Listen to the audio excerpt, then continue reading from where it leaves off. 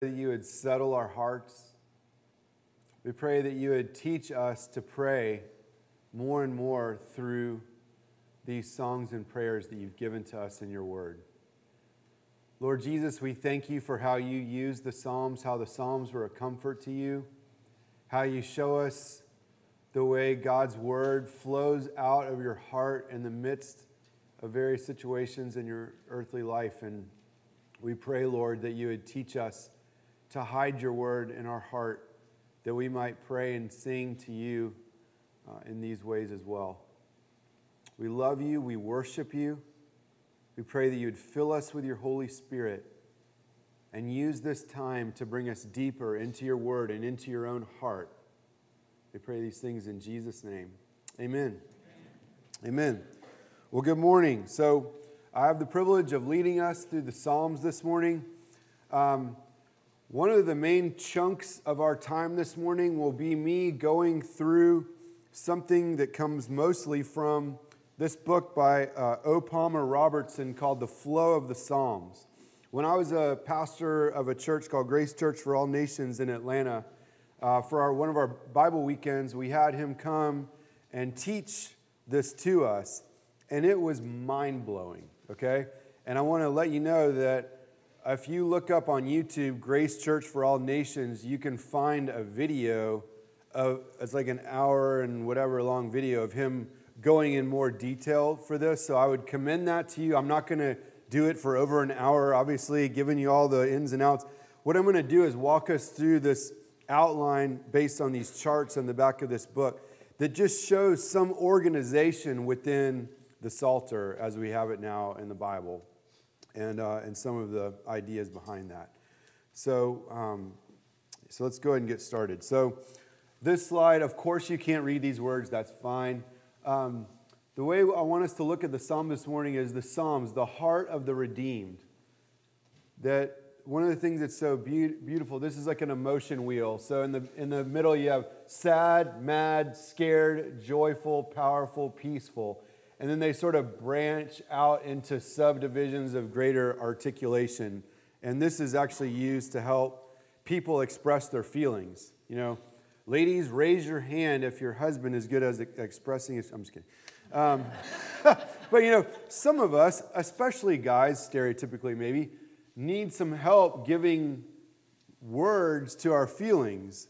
And sometimes sad or mad doesn't cut it. You know, there's something more nuanced about it. And so these are things to help us find the right word you're looking for. You know, when you're trying to remember a word that it's like this doesn't fit, that doesn't fit. For us to be able to find the right word to express what's going on in our heart is a big deal. It really helps other relationships.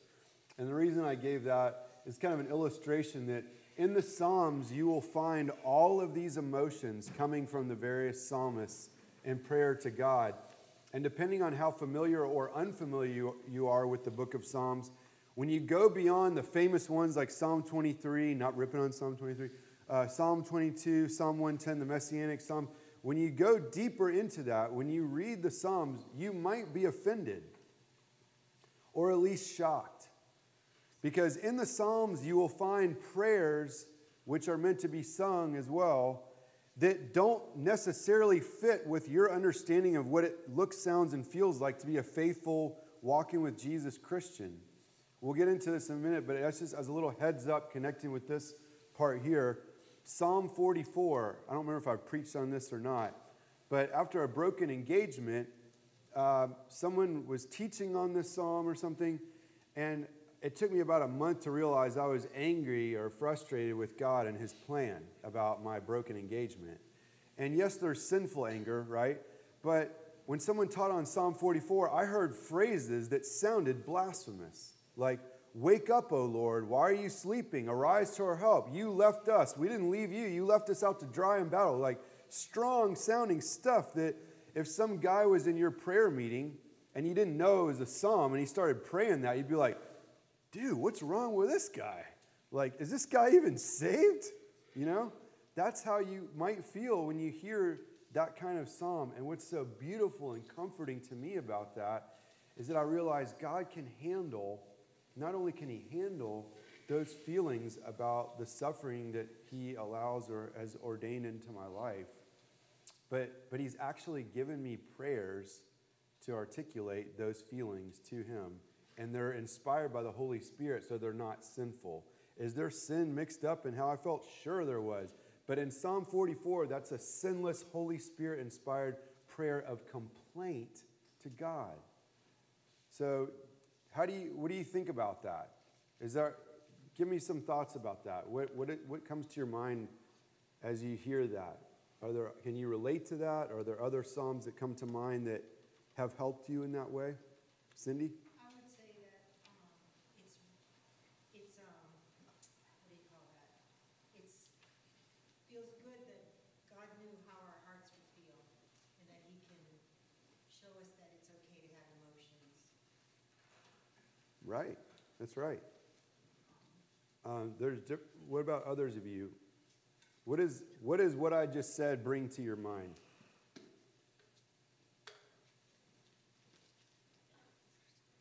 I think it brings a healthy relationship. Okay. Because communicating the full gamut of what you feel, what you're disappointed in, all of that is a healthy relationship. That's right.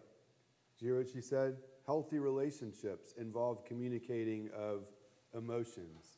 Now, the Psalms aren't just about like emotions, like, hey, God, I'm happy, I'm sad. There's historic reminders and all kinds. We'll see. But as we're kind of getting our appetites wet for digging in, this is what I wanted to talk about. Others of you, I think I saw another hand.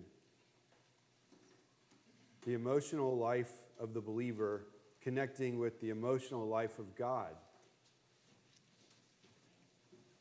Do you think God feels some of these things in the middle? I know I sound like Mr. Rogers. Bear with me. But I love Mr. Rogers. You're like, why are we talking about feelings? Let's talk about breaking their teeth, oh God. But what does God feel those things? Sure he does. I'm preaching on December 26th. You can pray for me ahead of that. I think it's going to be the glory of God in the face of Jesus. And we're going to see the heart of God in the face of Jesus in his earthly ministry. Because I think sometimes we're tempted to think of God like, well, he's sovereign. He's in control of all things. He knows that his plan is good. So just, hey, chill out and trust him, But that's not really how God calls us to respond. And the Psalms are a great example of that. Like, don't just stuff it down. If you just stuff it down, you're not going to heal.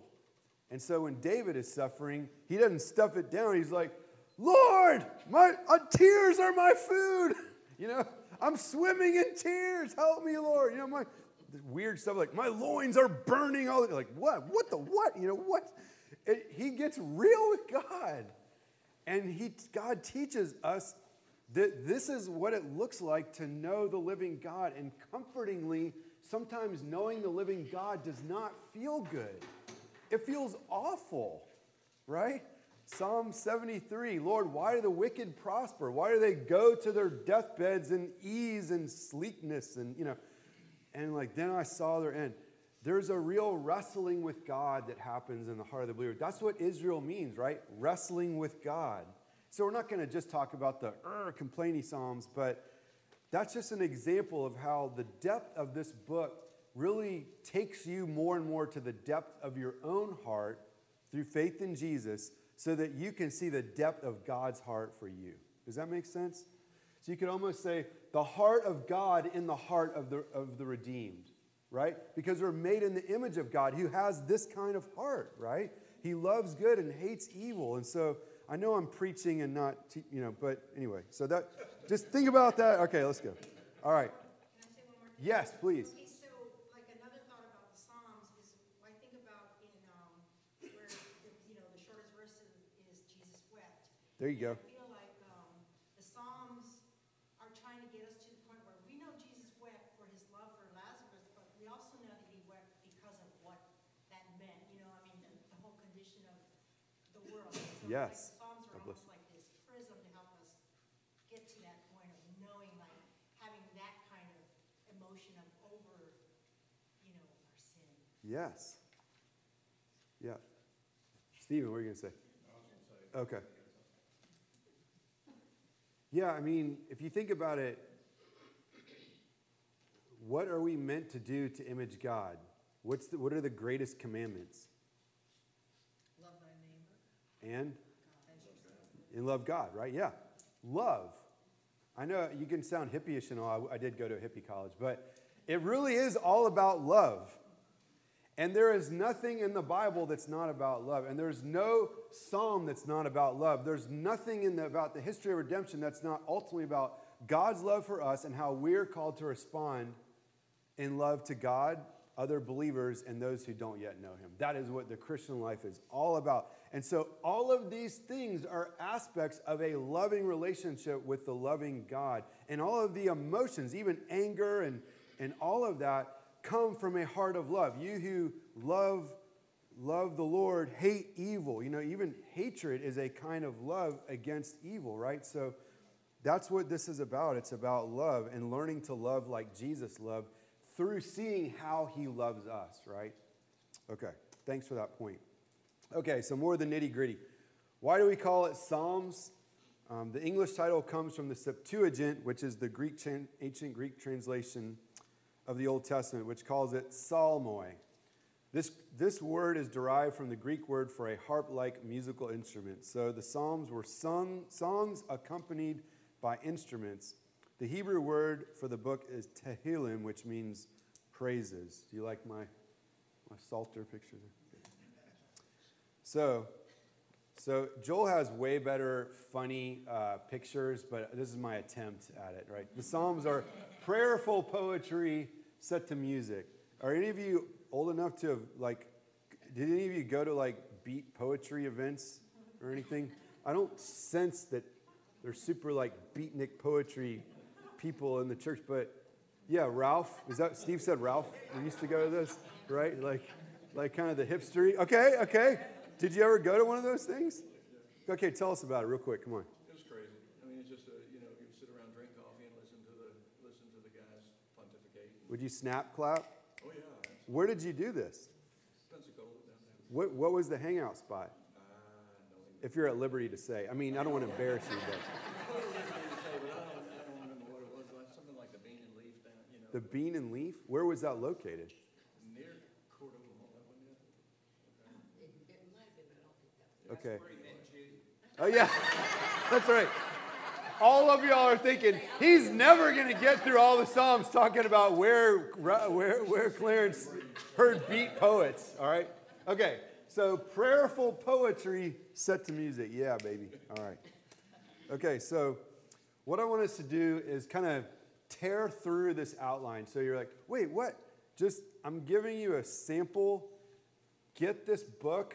See, I'm basically I'm giving him credit, so I'm not really plagiarizing, but this is O. Palmer Robertson's stuff, okay? So I would encourage you to get this book, and if you ask me later, I can remind you of the link for the whole talk that he gives going through all this in detail. So looking at the structure of the Psalms, there are 5 books in the Psalms. Now, O. Palmer Robertson has labeled each of the books with a different theme. Now, obviously, there's some overlap. You can find a confronty psalm in the other book of Psalms, even though book 1 he's labeling confrontation. These are just broad brush, general ways. You can always find exceptions to the rule, a way of thinking about the flow of the Psalms and connecting it with the gospel and redemptive history. So we're like, what does it mean to relate to God in a sinful world? So think about creation, fall, redemption as the backdrop for the flow of the Psalms, right? God is our creator, and yet we're sinners, and yet he's redeemed us. So what does it look, sound, and feel like to be someone who is created, who is sinful, and redeemed all at the same time, right? So book 1 is confrontation, all right? And so what he does is he breaks it down. These outlines will go through different aspects or sections of the book, or different aspects of it. So you'll understand more what I mean as we go through it. So looking at, in terms of the authorship of this book, the first one, Psalm 1, blessed is the man who walks not in the counsel of the godly, all that. We don't know who authored that. It doesn't explicitly ascribe that to David, although, anyway, I could be wrong about that. I believe that's the case. I looked it up, but all right. So then number 2 through 41 are ascribed to David. So there are different structures within the books of the Psalms that you'll find, little features that you'll find in at least a couple times. One is called the Torah Messianic coupling. So basically, you've got a law teaching psalm and then a messianic psalm right next to it. So, for example, Psalm 1 is, blessed is the one who walks with the Lord and trusts in the Lord. He will bear fruit. He will flourish. The mocker and the ungodly will be like chaff that's blown away, and they won't stand in the congregation of the righteous. This is a teaching or wisdom psalm. Like, it's good to trust and walk with the Lord. It's bad to not trust and reject the Lord because, heaven and hell and stuff. So there's that. And then right after that is Psalm 2, right? This great messianic psalm of, why do the nations rage? I've set my king on my holy hill. Get back, enemies. Jesus reigns now. He's my son. You're my son. Today I've begotten you. So it's one of the most explicit about Jesus Christ having been incarnated, having lived, died, rose from the dead, ascended to the throne of God, ruling over the nations. Prophecy is Psalm 2. And there's another messianic coupling like that, Psalm 18 and 19 right next to each other. Okay, so that's one literary feature of structure and organization that has a theological meaning. So if you've got a teaching or Torah psalm and then a messianic promise psalm, what principle about theology or the Christian faith, what distinction might come to mind? Got law and teaching and then a messianic psalm. What's interesting about those things being put together? Tracking with me? Think about maybe like Martin Luther, if you know anything about Martin Luther. What kind of stuff did he talk about in terms of the law, the way we understand the scriptures, thinking about law and what? Law and grace. Yeah, what's that? Law and gospel? Yeah, law and gospel, right? Imperative, do this, and then, I can't, save me. Indicative, Jesus did it for you, right? So you have even these little hints within the Psalter of that dynamic of law and gospel. You read this law psalm and then, gospel, right? So I think that's beautiful and also instructive.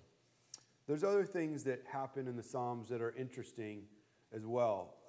There's also, if you look down on the outline, a creation psalm prior to an acrostic psalm. Okay, tell us what an acrostic psalm is. Just shout it out if you know what it is. Say it loud. What? Hebrew alphabet. Hebrew alphabet. Follows the Hebrew alphabet. So Psalm 119 is like the acrostic of acrostic psalms because if I remember right, each psalm is an acrostic, but then each chapter is also the beginning of a different Hebrew letter. Each verse begins with the successive letter of the Hebrew alphabet. So it'd be like an ABC poem where every line there's an A, then the next line begins with B, C, and so on. And there's this interesting pattern where you've got a creation psalm, like Psalm 8 is a creation psalm prior to an acrostic psalm, all right? So 8 comes before 9/10. In some ways, the 9 and 10 kind of fit together. And then Psalm 33 goes before Psalm 34, all right? And so, and I think 37 is just another acrostic psalm. So what might that teach us if you've got a creation psalm about God made all things and then an acrostic psalm with this intricate literary structure? What might that be teaching us? What do you think?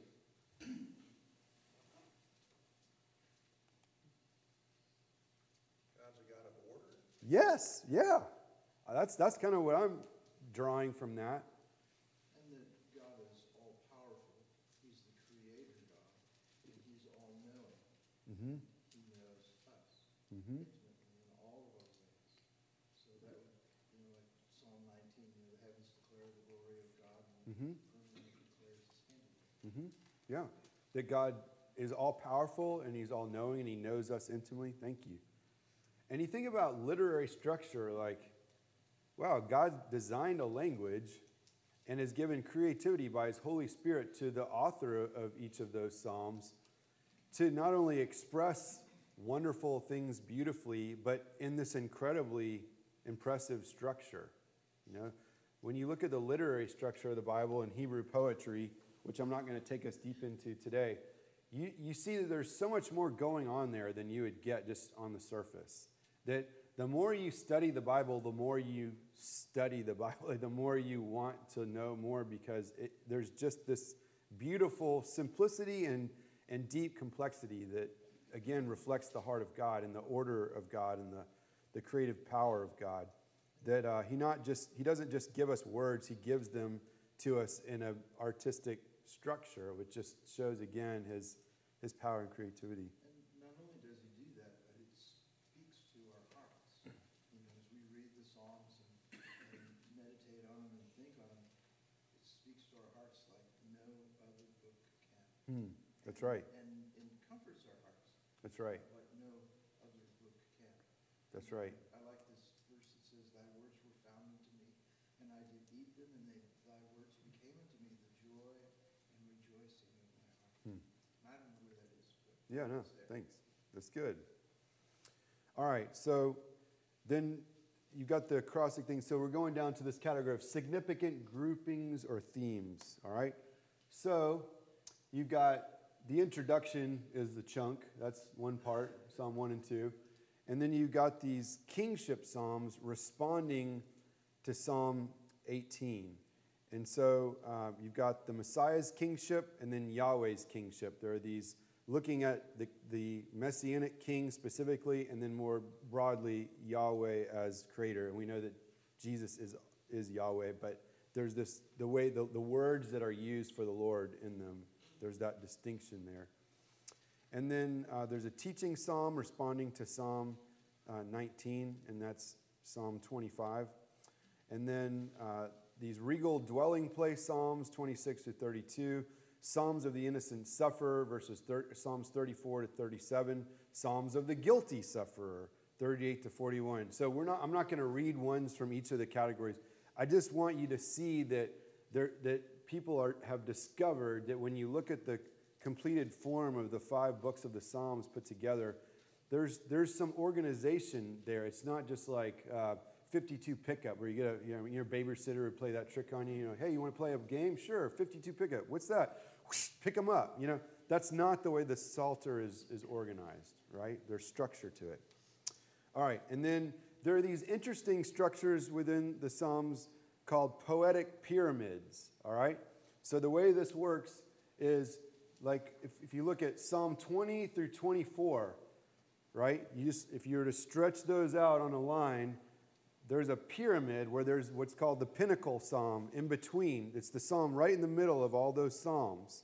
And there is an emphasis to that psalm. Just like we know other literary structures in the Bible, like something called a chiasm, where it's like A, B, C, D, and then C, B, A. The D, thanks.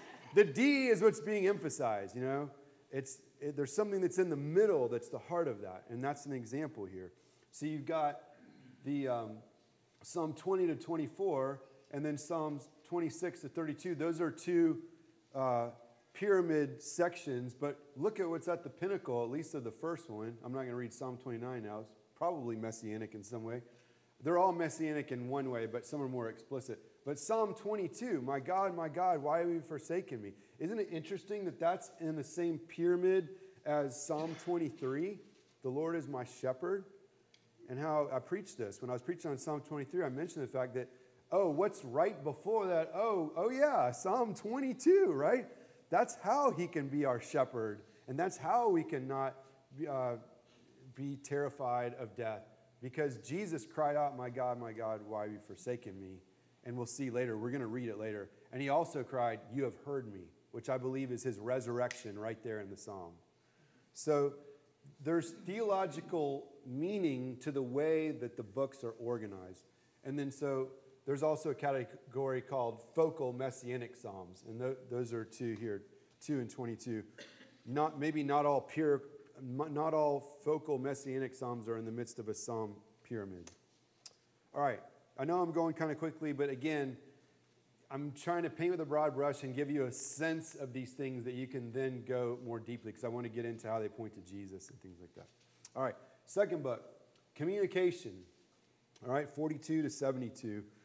There are various authors within this book, the sons of Korah, Asaph, David, and Solomon.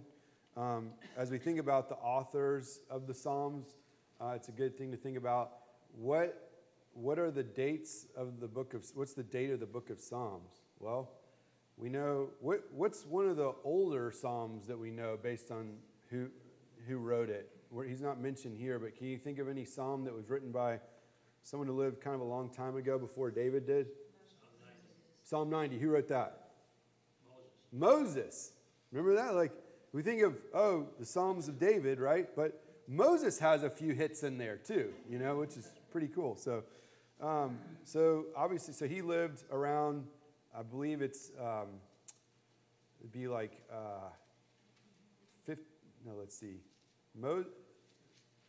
Moses was around 1500 BC, I believe. David was around 1000 BC. Abraham was about 2000 BC. So at least one of them is written around 1500 BC or so.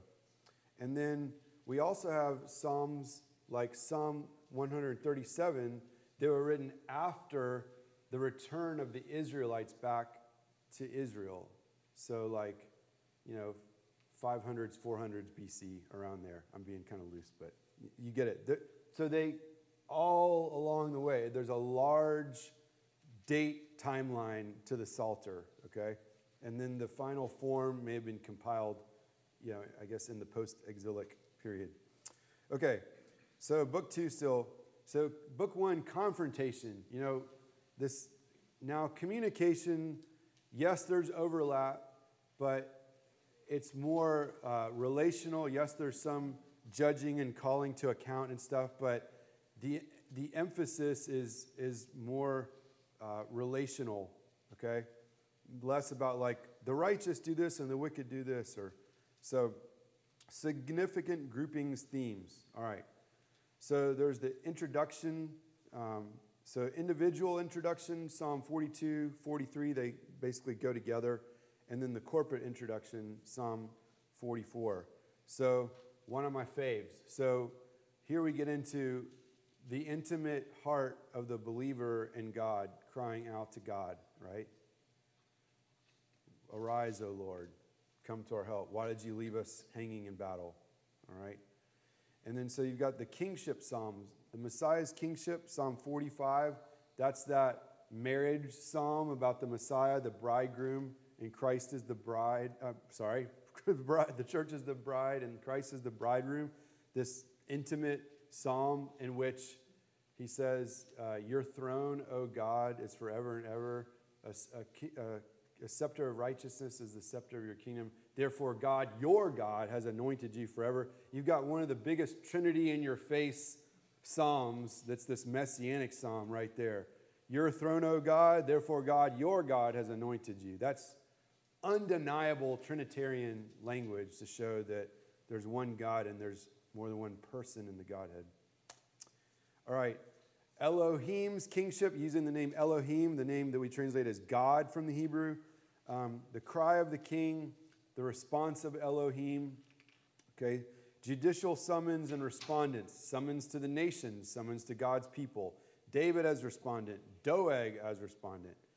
Atheism revisited, 7 specified enemies, and then ongoing struggle.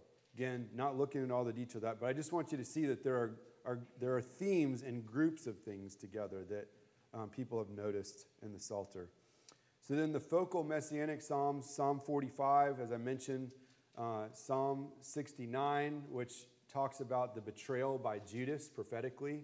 That's mentioned there. One of the stuff in the book of Acts where they talk about Judas betraying Jesus, and they're going to pick a new apostle to replace him. They quote Psalm 69 needing to be fulfilled. Let another one his office take. And then Psalm 72 was by Solomon, pointing ahead very explicitly to the reign of Jesus, his eternal reign, his name being forever and ever. All right. written by the son of David, right? Solomon. Okay, so book 3, devastation. Again, I'm just going to kind of read through these because I want to get to some other stuff. But again, I want you to see the structure here. So the authors within this book 3 of devastation are Asaph and the sons of Korah. Significant groupings, themes. There's an introduction, individual introduction, a corporate introduction, 73 and 74. Elohim's kingship over earthly kings. Devastation and deliverance of southern and northern kingdoms. So that's where you have the deliverance of them. That's post-exile, right? They came back. Hallelujah.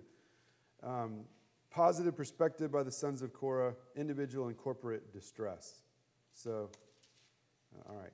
So then the poetic pyramid psalms are, there's one with 77 to 83, and the pinnacle is Psalm 80, and that's also a focal messianic psalm. So again, you see the structure. It's almost like a chiasm within the different chapters of the Psalms. You've got leading up, pinnacle, and then after. Jesus is in the center explicitly. It's an explicitly messianic psalm, all right? Book 4, maturation, growing wisdom. These were a lot of the wisdom. How do we think about life, right? So as Don mentioned, Moses authored at least Psalm 90 there, talking about the length of days and God being our eternal refuge, and measuring your days, having wisdom, getting older, having perspective on life, right? None of you can relate to that, right? So even at almost 45, hopefully there's some maturation that's happened, and seeing life through a different lens, and then the Holy Spirit using someone who has had that experience to help us reflect on life. So then Psalms 91 through 100 are unknown, the author is unknown, and then 104 to 106, the author is unknown, and then David is the author of 101 to 103. So significant groupings and themes. There's the introduction, Psalm 90 is the prospect of prosperity and long life. And then you have these things called the Yahweh Malach Psalms, this praising of Yahweh, Yahweh as King, 92 to 100. And then the first Hallelujah triad is where it's praise the Lord, Yahweh, 104 to 106. And then there's 2 Psalms of historical recollection where it goes through the history of redemption in Israel. Y'all, come on in. Come on. Don't be ashamed. It's not like you're shy. Come on. It's not like you're shy. Jim and Becky. Woo! All right. That wasn't to embarrass you. That's because I love you. All right. Come on in. Sit in the front row. I won't spit. All right. You're not at SeaWorld. You won't get wet. All right. Okay. Okay, so you got these poetic pyramid psalms, Psalm 92 to 100. Pinnacle is 96. All right. Book 5. You like my picture? Consummation. Firework finale, right? The consummation. All right. Again, the flow of the Psalms. Conflict, communication, devastation, maturation, and then you end in consummation, the wedding supper of the Lamb, right? This bloody-throated shouting of praise to God. Just exuberance. It ends in this glory, glory, glory, right? And then you've got these law and gospel things all along the way, and you've got these messianic psalms, this build up, right, of more and more and more praise to God. So the author of is unknown. I'm not going to read them all. Unknown author for those. David authored these. Solomon authored Psalm 127. Again, you've got this Torah messianic coupling, although in this way it's reversed. So it's kind of interesting. What does the fact that 119 comes after a messianic psalm maybe help us think about how we think about Psalm 119? Because we talked about law and gospel. Well, what happens when you've got gospel, then law? What might that be helping us think about as well, about how we think about the law and God's word and wisdom? Cindy? I was just trying to think, throwing it out there, would it be like God comes into our lives and then... No, you're on the right track. Go. Then he gives us how to live for him. Yes, right. So the law is not just to lead us to Christ, it's also how we're to live in response to Christ. The Bible, the Catechism talks about what does the Bible teach? The things we're to believe concerning God and what God requires of us, right? Indicative, imperative. This is God's love. This is the good news. Therefore, receive that love and then reflect that love to God, other believers, and those who don't yet know Him. That's, again, the Christian life. Laura. I know you'd be excited that I was raising my hand. We're not struggling to be free. We're free to struggle. That's right. Amen. Say it again. Shout it out, girl. Oh, goodness. We're not struggling to be free. We're free to struggle. That's right. One of our pastors, the pastor who married us, would talk about that, and he was an Laura's RUF minister. We're not struggling to be free. We are free to struggle. We're free to engage the law and not pretend that it doesn't mean what it really means because we've already been forgiven. And when we fail to keep the law, we can keep getting back on the horse because we're always on the horse. Jesus got knocked off the horse in our place and went, All right. So acrostic Psalms, all right. Significant groupings, themes, introduction. Just kind of look down here. Those hallelujah groupings. Psalms of ascents. That's a big structure in the psalm. These were the psalms that they would sing on their way of pilgrimage to go up to Jerusalem and the temple for their yearly feasts of the people of Israel. So they would sing these psalms of ascent. Then hallelujah, that specific phrase being used again. Transitional psalms of historic recollection. When you sing to God, you're also reflecting on the history of redemption. You're singing as one of God's children, as part of His historic family that's existed since Adam, right? And so these psalms set you in the context of your family story, your adoption story of the people of Israel, that we've been brought in as one body now in Christ. Then this hallelujah finale. That's like the clanging cymbals and the fireworks going and like on the violin, I guess. I don't know if, that's the end, right? So you've got these poetic pyramid psalms. Again, they're these significant pinnacles. The middle psalm they're focusing on that. And then the focal messianic psalm, Psalm 110, quoted a lot in the New Testament, and Psalm 118. Okay. Kinds of psalms, all right? And we talked about this a little bit earlier. Hymns of joy, a sense of harmony with God and circumstances. James says if anyone's sick, let him, confess his sins, he'll be healed. Let him go to the elders, have them anoint him with oil, he'll be healed. That sick isn't just talking about physical things, it's also talking about like spiritual things, emotional things. And so, but he's like, hey, if things are going well, if you're happy, sing psalms. Don't hoard your happiness. Vocalize your happiness back to God. And I think that's a good reminder to us that these hymns of joy remind us that when we are thankful, when we are, when we have had answered prayers, we are not to keep silent about that.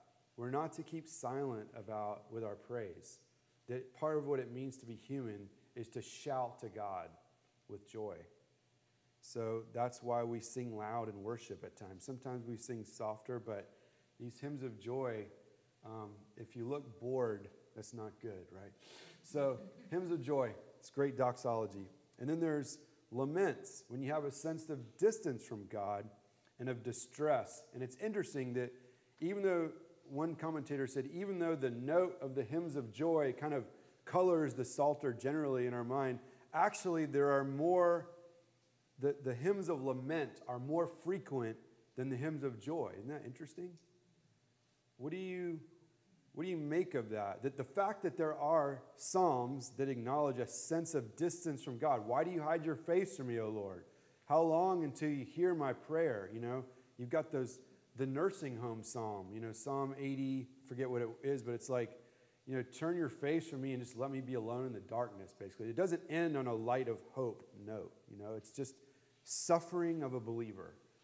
What is the significance of that? What does that teach us about the Christian life? It's hard. It's hard.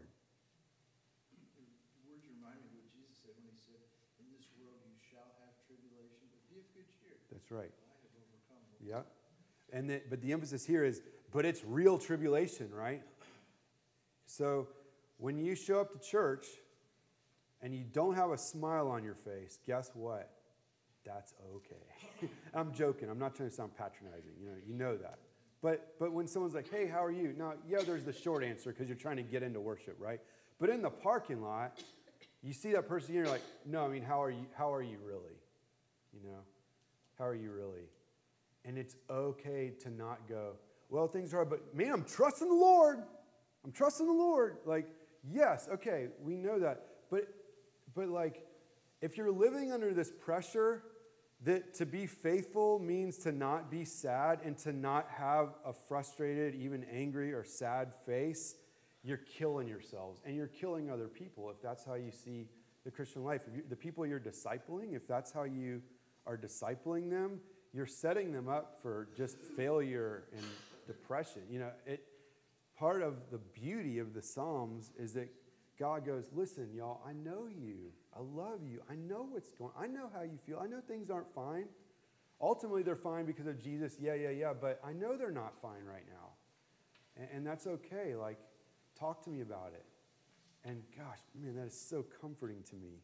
David, Yeah, what do you think? the beauty of the laments are that there's this yearning for more of God, more of His presence, nearness to Him as the counterbalance for the harshness of reality. That's great.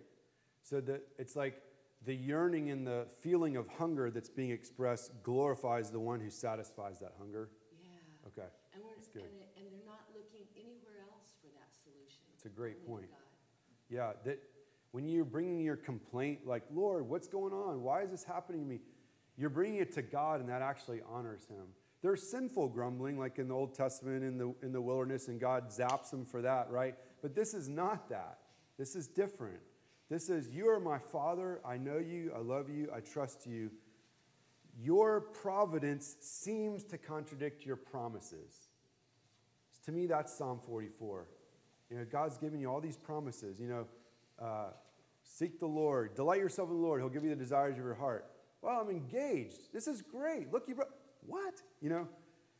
His providence seems to contradict His promises. And there's this disconnect that just tears your heart up. And you bring that to God for relief, right? Thank you. The other thing with the lament psalms, I would say a great majority of them brings out or begins with the, Lord, why are you so far from me? Why have you turned your face from me? Why am I so depressed? Why am I lonely? Why, and all of this. But toward the end it says, my trust is in. Absolutely. Yes. It goes from, we've got this ailment of feeling depressed or feeling sad or feeling lonely, and yet we've got the hope of the trust in God. Yes. The cure for that. Right. Yeah, that's good. And it's a fresh act of faith. It's a commitment to faith. It's a covenant renewal kind of like, but I trust in you. Like, I'm still in. I'm still married to you. I'm not going anywhere, right? I don't feel good right now, but I'm with you. I trust you. I'm yours. But yeah, and sometimes that's not because like, oh, Lord, you've answered me, and now I'm trusting you. Those are the Thanksgiving Psalms we're going to get to, right? Sometimes these are these fresh acts of faith. I don't feel your forgiveness right now, but 1 John 1:9 says something, and you're not lying, and so I'm going to go with what that says. I believe you've forgiven me, and I'm going to live my life today without a cloud of guilt over my head. And go ahead, Susie. That our using the laments are confirmed in the New Testament when it says that we do not have a high priest who is unable to sympathize with our weaknesses, Amen. but one who has endured every temptation and yet without sin. So we know that Jesus, as a human, experienced all that. Amen. Whatever the source of our lament. So that, and yet He calls us to come to Him boldly. That's right. Thank you. And, I'm going to talk about this probably in my sermon, but there are verses that as like people who believe in the sovereignty of God and everything can kind of mess with our heads. Like when it says the Lord regretted that He had made Saul king over Israel. God's not just being cute, right? He actually experienced regret over making Saul king of Israel. Was he sovereign over that? Of course he was. Did he plan that ultimately? Of course he did. Did he write that in ultimately sinlessly into his own story, into the story? Yes, he did. But we see that God ordains things that he hates sinlessly. He's written his own suffering as however God suffers sovereignly into his very story with his people. And so God actually felt regret, even though obviously he knew that it was ultimately for good and all of that. God is able to feel all kinds of things at the same time, however God feels. But there is a real connection in terms of how we feel as well. It's not an alien thing. Thanks for saying that. All right, so Psalms of Thanksgiving, a sense of relief through answered laments, right? So hymns of joy, you are who you are. We're so glad you are here. Thanksgiving, more this emphasis of you rescued me, right? At the end, I'm going to read all of Psalm 22, so I won't read that right now. But there's a part that you'll see in Psalm 22 where like, you've rescued me. And then it all gets happy from there on out, So, all right. Psalms of confidence. I trust in you. The Lord is my shepherd. Psalm 91, he takes us under his wings, under the shadow of his wings. Psalm 27, you're my light and my salvation. You give me truth and guidance, and you're leading me, and you're my fortress. You're my protector. Nothing can ultimately harm me because I'm in Christ. I'm in you. You cover me. You protect me, right? Psalms of remembrance. The psalm talking about Abraham and Jacob and Joseph and Moses, Psalm 105, this remembering God's faithfulness to his people, using individuals as examples. And you've got these wisdom psalms. Psalm 1, blessed is the one. Sounds like Proverbs kind of. Blessed are you if you do this. Cursed are you if you do this. Or the wise person does this. The fool does this. Here are the consequences. Psalm 73, again, why did the wicked prosper?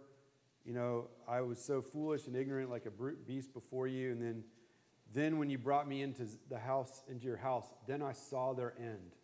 And I realized, oh, wait a second, there's a coming judgment. And there's this wisdom of like, oh, if you can remember this will make more sense to you. Kingship psalms, these explicit messianic king psalms. Psalm 2, I've set my king in Zion. Psalm 110, the Lord said to my Lord, sit at my right hand, and I'll make your enemies a footstool for your feet. All right, theological themes. God as creator. Psalm 104 goes into the beauty of God's creation and how that blesses how he feeds the animals and gladdens the heart of his children. God as ruler, God as judge, and then God as redeemer. So now I want to camp out on this, all right? Jesus is the creator king, all right? Psalm 102. I'm going to read something to you from that. Psalm 102. This is a psalm that's quoted in the book of Hebrews that you wouldn't know is specifically referring to the person of the Son until you read Hebrews. Or that generally God is God and he is Yahweh. But the book of Hebrews explicitly ascribes this to Jesus. Verse 25. Of old you laid the foundation of the earth, and the heavens are the work of your hands. They will perish, but you will remain. They will all wear out like a garment. You will change them like a robe, and they will pass away. But you are the same, and your years have no end. Hebrews, the writer of the Hebrews, under the inspiration of the Holy Spirit, says this is Jesus. This is the pre-incarnate Son of God, right? You will change the heavens like a garment. When you make a new heavens and new earth, you will judge all things and renew all things, but you're also the creator of all things, right? Of old, you, Jesus, laid the foundation of the earth. Jesus is the creator king referred to in the book of Psalms. Jesus is also the crucified and resurrected king. I'm going to read Psalm 22, the whole thing. And man, I mean, I know most of you are probably familiar with this, but just reading over the details of this, you know, I haven't actually seen the movie, but it's like watching the Passion of the Christ during the life of King David, you know, 1000 BC. It's like you're watching Jesus at the cross prophetically 1,000 years before he becomes flesh. Incredible. Down to the minutest of details. And we'll see that. How are we doing on time? 9:41. All right. I'll get to it. My God, why have you forsaken me? Why are you so far from saving me from the words of my groaning? Oh my God, I cry by day, but you do not answer, and by night, but I find no rest. Yet you are holy, enthroned on the praises of Israel. In you our fathers trusted, they trusted and you delivered them. To you they cried and were rescued. In you they trusted and were not put to shame. But I am a worm and not a man, scorned by mankind and despised by the people. All who see me mock me. They make mouths at me. They wag their heads. He trusts in the Lord. Let him deliver him. Let him rescue him, for he delights in him. Yet you are he who took me from the womb. You made me trust you at my mother's breasts. On you was I cast from my birth, and from my mother's womb you have been my God. Be not far from me, for trouble is near, and there is none to help. Many bulls encompass me, strong bulls of Bashan surround me. They open wide their mouths at me like a ravening and roaring lion. I am poured out like water, and all my bones are out of joint. My heart is like wax, it is melted within my breast. My strength is dried up like a potsherd, and my tongue sticks to my jaws. You lay me in the dust of death. For dogs encompass me, a company of evildoers encircles me. They have pierced my hands and feet. I can count all my bones. They stare and gloat over me. They divide my garments among them, and for my clothing they cast lots. But you, O Lord, do not be far off. O you, my help, come quickly to my aid. Deliver my soul from the sword, my precious life from the power of the dog. Save me from the mouth of the lion. You have rescued me from the horns of the wild oxen. I will tell of your name to my brothers. In the midst of the congregation, I will praise you. You who fear the Lord, praise him. All you offspring of Jacob, glorify him and stand in awe of him, all you offspring of Israel. For he has not despised or abhorred the affliction of the afflicted, and he has not hidden his face from him, but has heard when he cried to him. From you comes my praise in the great congregation. My vows I will perform before those who fear him. The afflicted shall eat and be satisfied. Those who seek him shall praise the Lord. May your hearts live forever. All the ends of the earth shall remember and turn to the Lord, and all the families of the nations shall worship before you. For kingship belongs to the Lord, and he rules over the nations. All the prosperous of the earth eat and worship before him shall bow, all who go down to the dust, even the one who could not keep himself alive. Posterity shall serve him. It shall be told of the Lord to the coming generation. They shall come and proclaim his righteousness to a people yet unborn, that he has done it. It is finished. Amen? I mean, I don't need to really say much.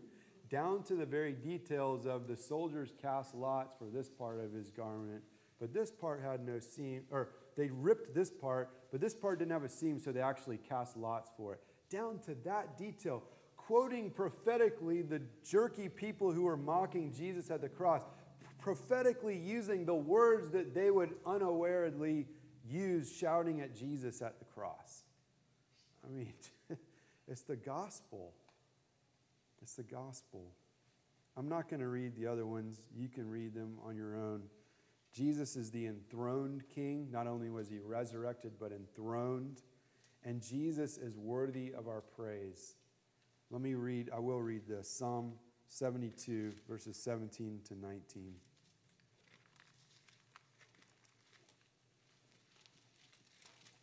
We're almost done. This is ultimately about Jesus.